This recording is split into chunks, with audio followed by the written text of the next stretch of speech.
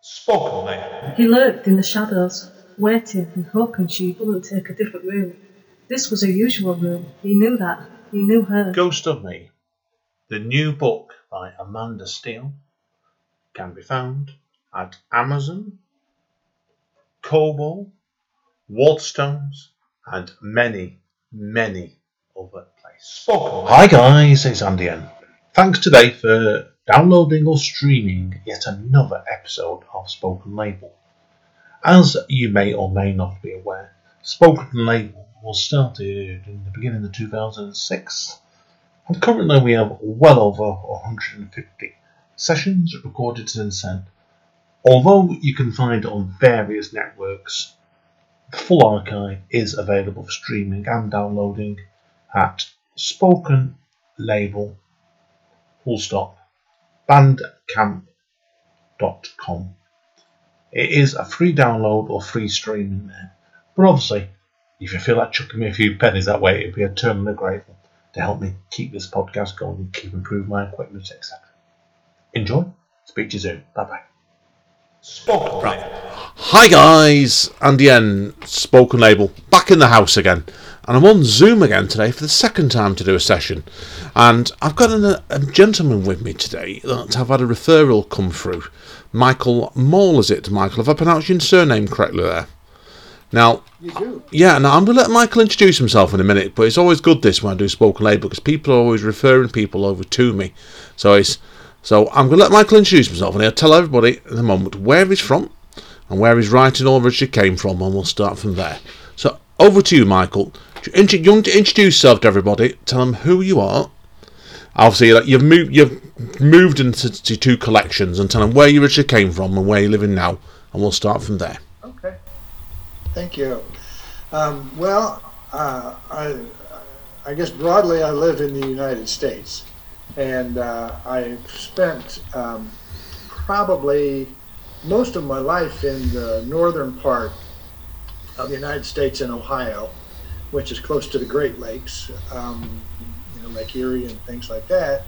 And about 6 years ago, I retired and moved all the way to the bottom of the United States, the state of Florida, which is where I've been living now. I've been writing since I was probably 18 or 19. I began publishing when I was 20, I think, fiction and poetry. And I've written a novella too, but I've really gone specifically with free verse poetry for a long time, probably the last 30 years. Wow. Now, it's amazing, it seems like your books have come later on then, haven't they, certainly, because we were talking off mic, because obviously your first book you brought out then, which I'm just going to refer to now, Dancing Naked in Front of Dogs, covers poetry from 2014 to 2018. What made you want to do a collected poems from that time in your life then? I was still earning a living and in my career until 2014, and like many people, especially, you kind of get in a habit, I think, of letting your job take over too much of your life or too much of your share of mind. So I would think about it after work or whatever, or worry over something, or be proud of goals that I achieved that basically the rest of the world would never care about, and I wouldn't either once I retired. So I didn't really miss a beat. I mean, I retired, and then I began writing more and more poetry and looking at what I'd done in the past, and where I wanted to go with it, and looking at just subjects that I wanted to write about and themes and that sort of thing. So what came is what came, and I never really had to sit down and wait to be inspired. There were always too many poems and not enough time. So at any one time I may be writing 5 or 6 poems simultaneously. Wow. So like horses on a racetrack, and they're all going for the finish line somewhere, and they're in different places along that line.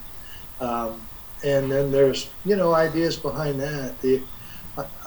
When they come to me, um, they make themselves known pretty dramatically. So I have the idea, it won't let me go. I don't want it to let me go, and I sort of give myself over to it, and do a kind of a rough draft, I guess, if you would say, of a poem, and then I may be rewriting it over a course of anywhere from 2 weeks to 5 years. Yeah, join the club there. Certainly, like I tend to just do one poem after another normally, but like you said, it's when the poem's done, it's a rough draft to me, and it might get put down for a day, or sometimes 25 years is my record so far. So, but yeah, no, I get you completely. So, but like it's when you're working on, say for example, 5 poems at once, do you have any sort of pattern in mind on it? Do you just like spend half an hour looking at one, thinking, "Oh, hang on, I should be working on that one today," or? Well, no, not so much. I probably will let. Probably one of the poems is what I will do the majority of in the course of a day, but then I will switch off because they can get uncooperative and intransigent sometimes. Oh, I like that. Punish them by just putting them back on the shelf for another day, and I will move on to the next poem, which creates jealousy, of course, among them. So they vie for my attention, and it works out better. Yeah, no, I can relate to you with that one straight away. Do you have any sort of reoccurring themes that crop up in your work a lot, or? Well, they're all filtered, obviously through me, the author. So I think I may be the reoccurring theme. But they cover a lot of. They just cover a lot of areas. I've lived in rural city, not even cities, small towns in Kentucky or near Kentucky, where there was a bus accident and 80 children perished inside of an inferno from this church bus. I didn't lose anybody I knew. But I was close enough, and it just seemed horrific to me, and it just stayed in my mind until I was able to write a poem about it. And the title of that poem is "The Clothes of Children Claimed by Fire," because it's such a poor area of Appalachia. The people who lost their children laundered the clothes and took them to churches so other kids could wear them, surviving children. So, it was full of human spirit, it was full of tragedy, it was full of hope, it was full of going on.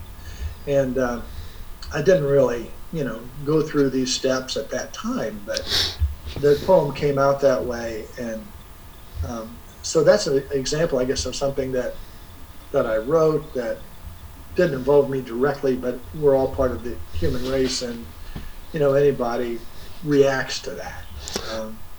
So, I do that. Some of them are more, relationship oriented and kind of more straight up, and as far as involving, me personally, whether it's, my family or my mother's death, or, things with my children or whatever. So, who knows where ideas come from, but there's just more of them than there is time. That I can well relate to straight away with that. I completely agree with you there. It's sometimes my life is I never seem to get time to sit down to write as much as I want, so yeah, I get you completely.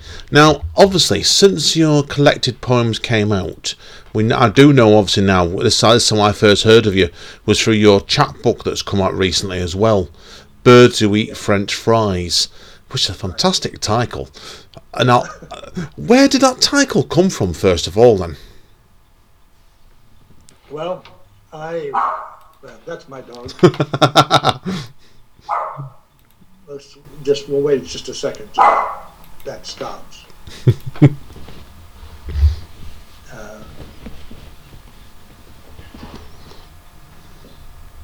I think he's going to get thrown out of the room.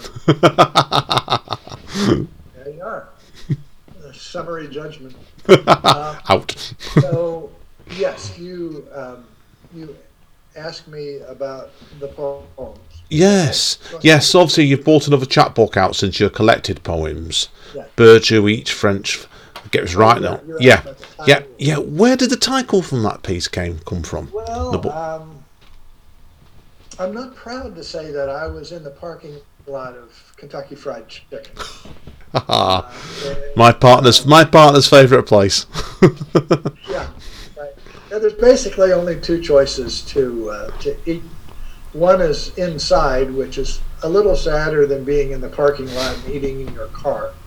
So I chose the parking lot in the car, and across from me is not another diner like myself, but a bird that is eating a pile of French Brilliant. fries that somebody had thrown out their car window.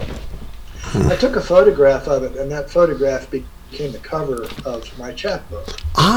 Brilliant. And it just made, it made me think as I was doing it that I probably ought to be eating something healthier than this. And then I thought, well, hell, that bird ought to be eating something healthier than this too. And what makes a bird learn to want French fries? And then it just seemed sort of an aberration of nature to me because it was an offshore bird, a beautiful bird, and I just thought, and this is in the poem, that it was made for better things, to float on waves and to search for schools of fish and things. And I thought, well, it's morphing into human beings, not unlike dinosaurs. People theorize have morphed into birds. And I thought, well, they just sort of jumped over the dinosaur morphing and become human beings. They're eating fast food now. Birds are. So anyway, that was just what I was playing with in writing that poem, and that became the title of the book. It's fantastic. It's a fantastic title.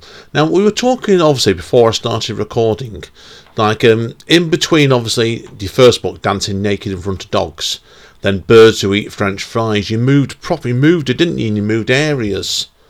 And you were both, obviously, you were feeling that your poetry has changed or developed, hasn't it, since moving from one area to another?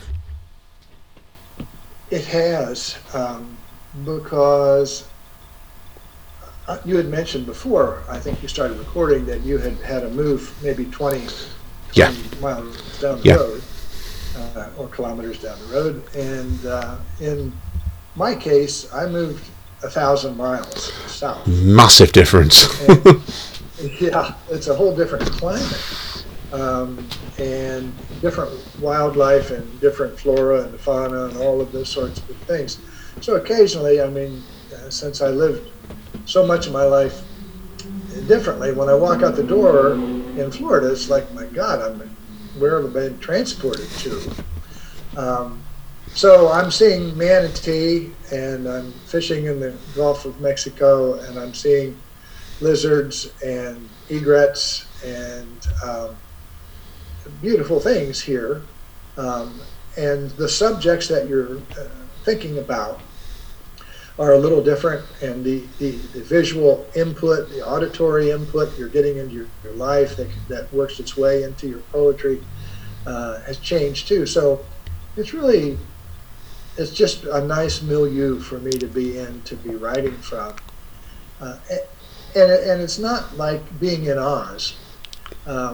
It's because there are a lot of retirees down here, and it's very international down here. It's easy for Canadians to come down because they can just drive, longer drive, but then there's a lot of people from the UK and throughout Europe that vacation here or come here for a while. I'm very close to Anna Maria Island, which is a popular destination for a lot of Europeans during the season.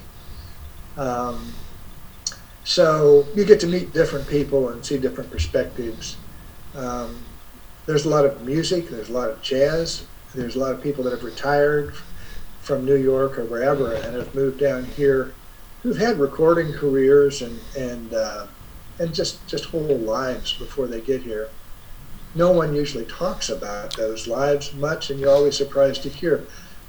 If I can give you an example, I play about once a week in a jam band, and I was invited to come to a practice of musicians, I guess just to jam in somebody's house. And an elderly man came in with a Fender amplifier that was like as much as he did, and plugged it in. He played bass, and I thought, well, this is kind of sad. This guy must be, 85 or 90 years old, and he's playing this bass, and everybody's just sort of tolerating him, which is kind of them. And then he started playing, and I thought, that's pretty good. And then I thought, that's like the best bass player I've ever heard, ever. And so when we got done playing a couple of songs, he was sitting beside me. I said, you really play the hell out of that bass. I mean, that sounds good. He goes, yeah. He said, I've really been a musician all my life. And I said, oh, did you play with anybody I know? He goes, well, yeah, I played with Elvis. Wow. And I was Elvis Presley's bass player. Wow.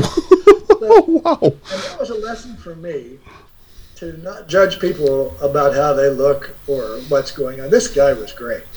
Wow. So it's a rich environment for me to live in and for me to write in. Oh yeah, completely. Now obviously that you've done the 2 books I was into. Do you have any ideas where you'd like your work to go to next then? Have you got another collection in mind of your... Yeah, I do. I think I'm going to do another chapbook. One of the reasons that I like poetry instead of fiction is fiction can just take a long time. And I don't feel like I just have too much going through my head that I want to sit down and follow a linear path of some story and plot and subplots. And I mean, I've written those before, but I had more time when I wrote this before. I was in my 20s, then.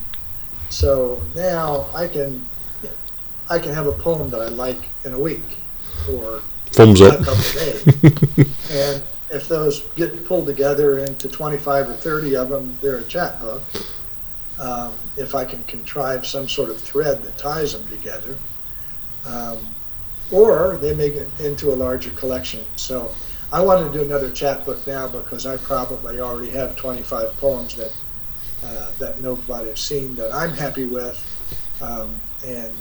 So I would imagine before this year is over,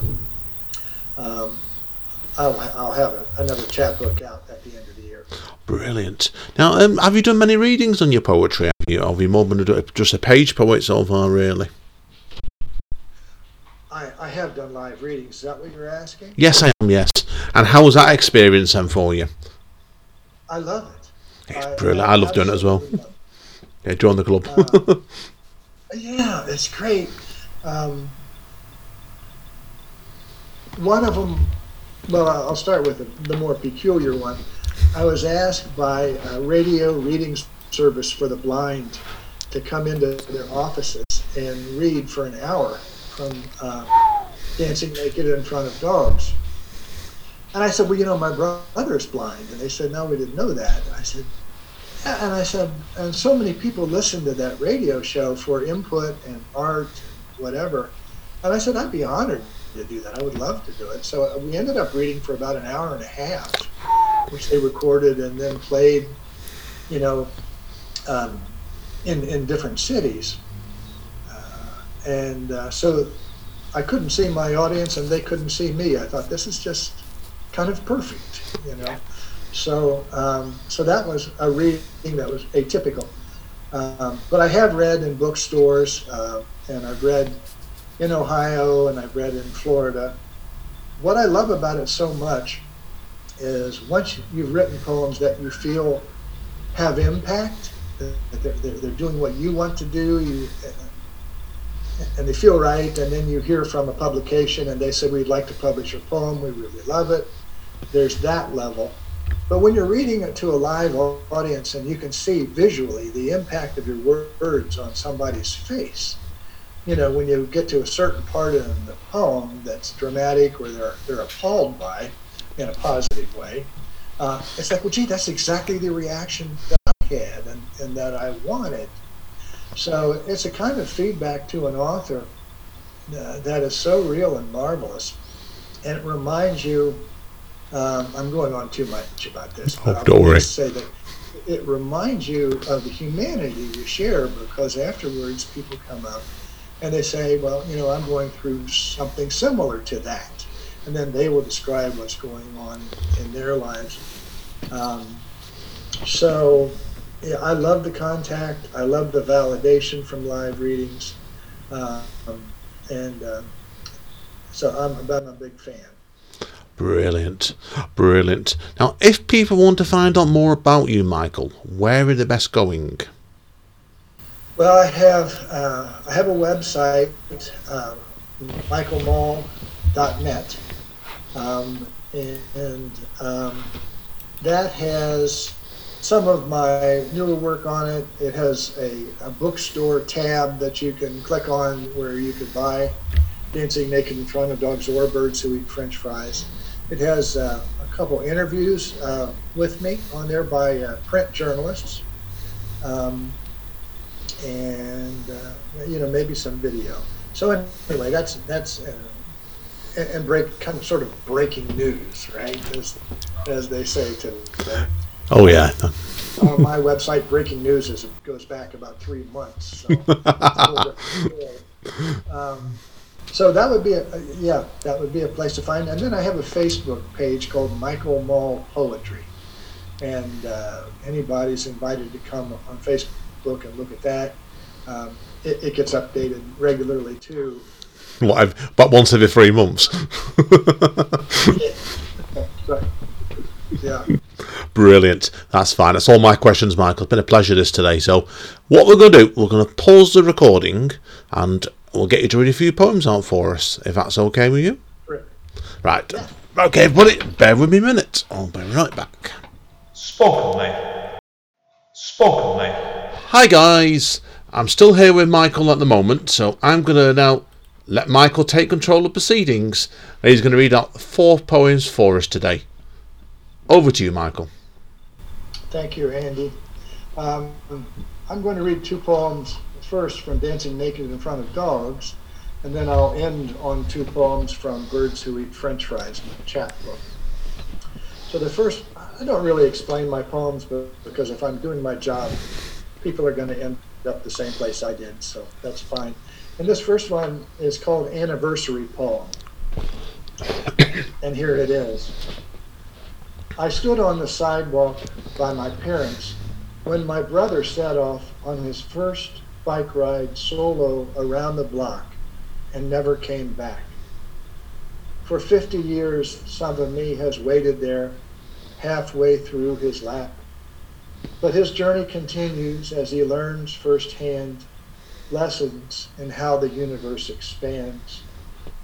We had no way to know where he would go.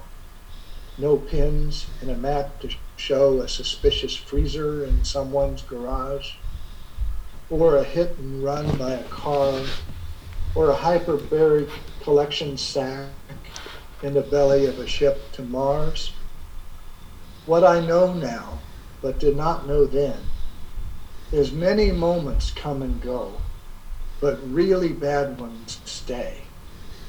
They have made me live with the remains of a child heart in the frame of an aging man, still trying to negotiate with something, a slightly better version of forever, scaled down so not to ask too much, hoping less enough could be approved, like meeting in a halfway place, he in a soft knit shirt I outgrew, and I, promising not to talk, just remain side by side with him in our own place, kickstands down and sidewalk safe.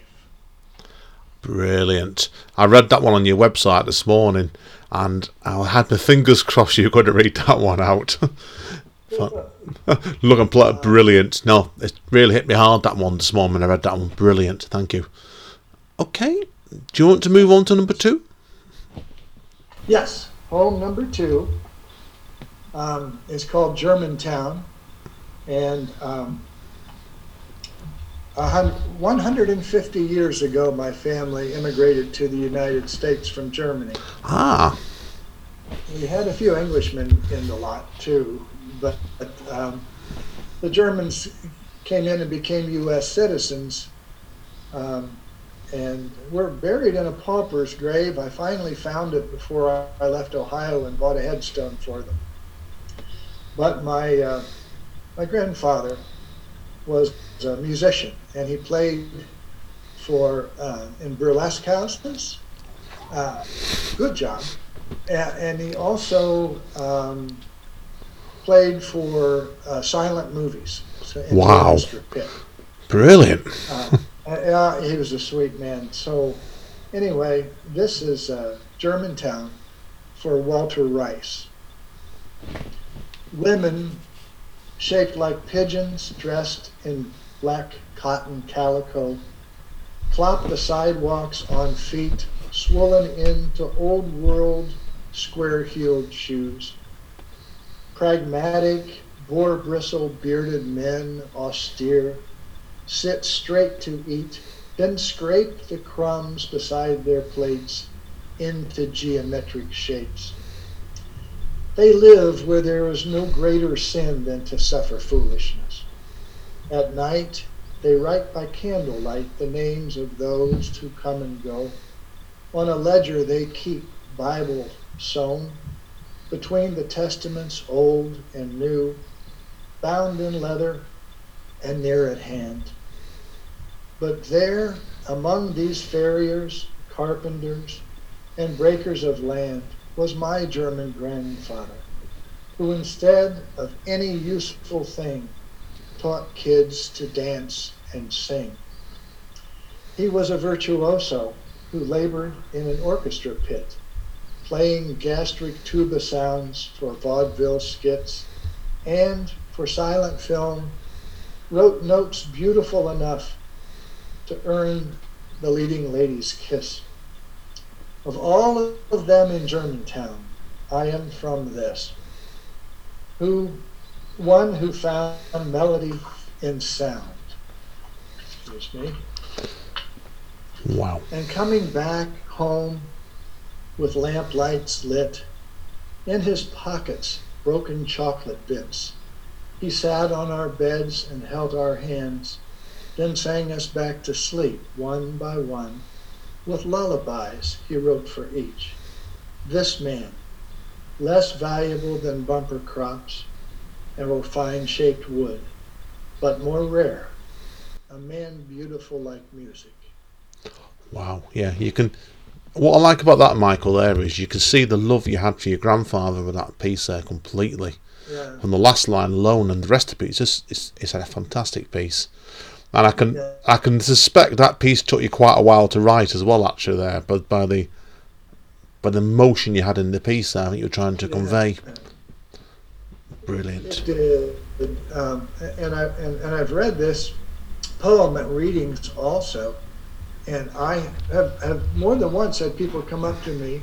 There are a lot of people with immigrant roots in the United States, obviously, will come back and tell me stories of their Polish parents or whatever their experience was coming here, because they're just such different cultures, and they were just kind of different pots of cultures here. Yeah, I can relate to that completely because my family has got like a lot of Irish backgrounds in it. Because my father's mum was from Dublin, and my dad's dad, I think, was Edinburgh, if my memory is correct.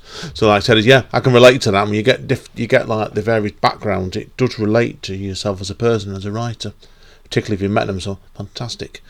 Okay, do you want to move on to your new collection for us now, then, for two pieces? Thank you.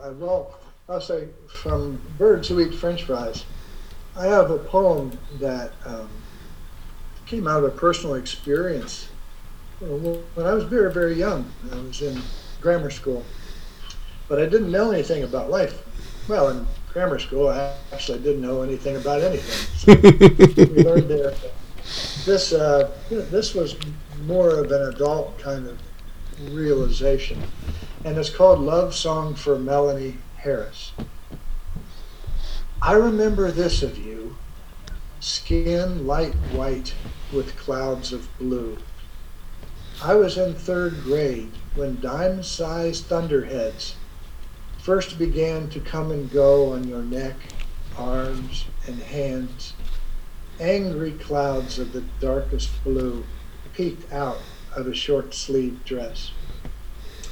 Later, when you moved away, my mother explained a world in which sick people strike at things they find too good to be around.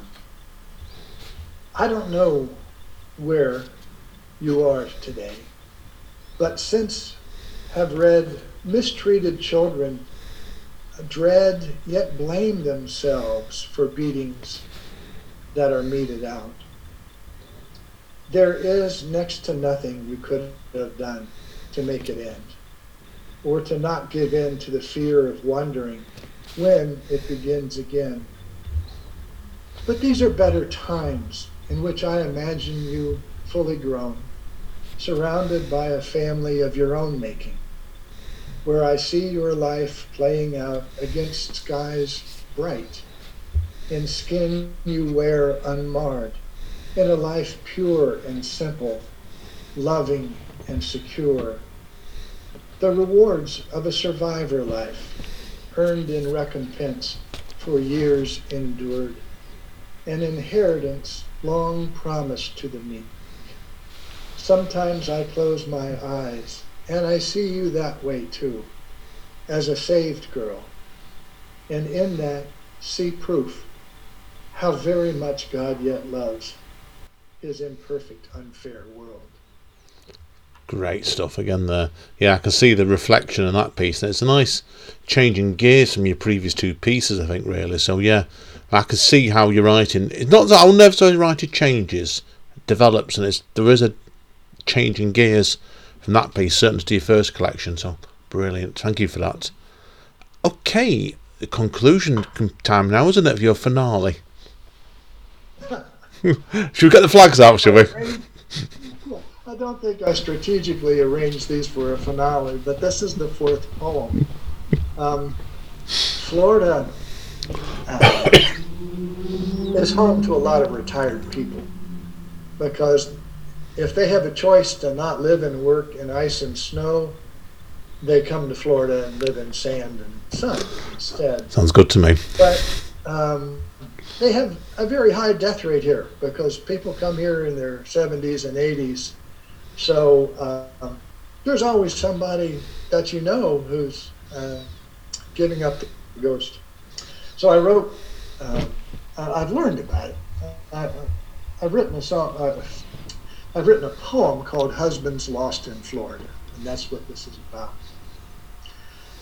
They are still great destroyers of good women, no longer deflowering, but widowing their wives.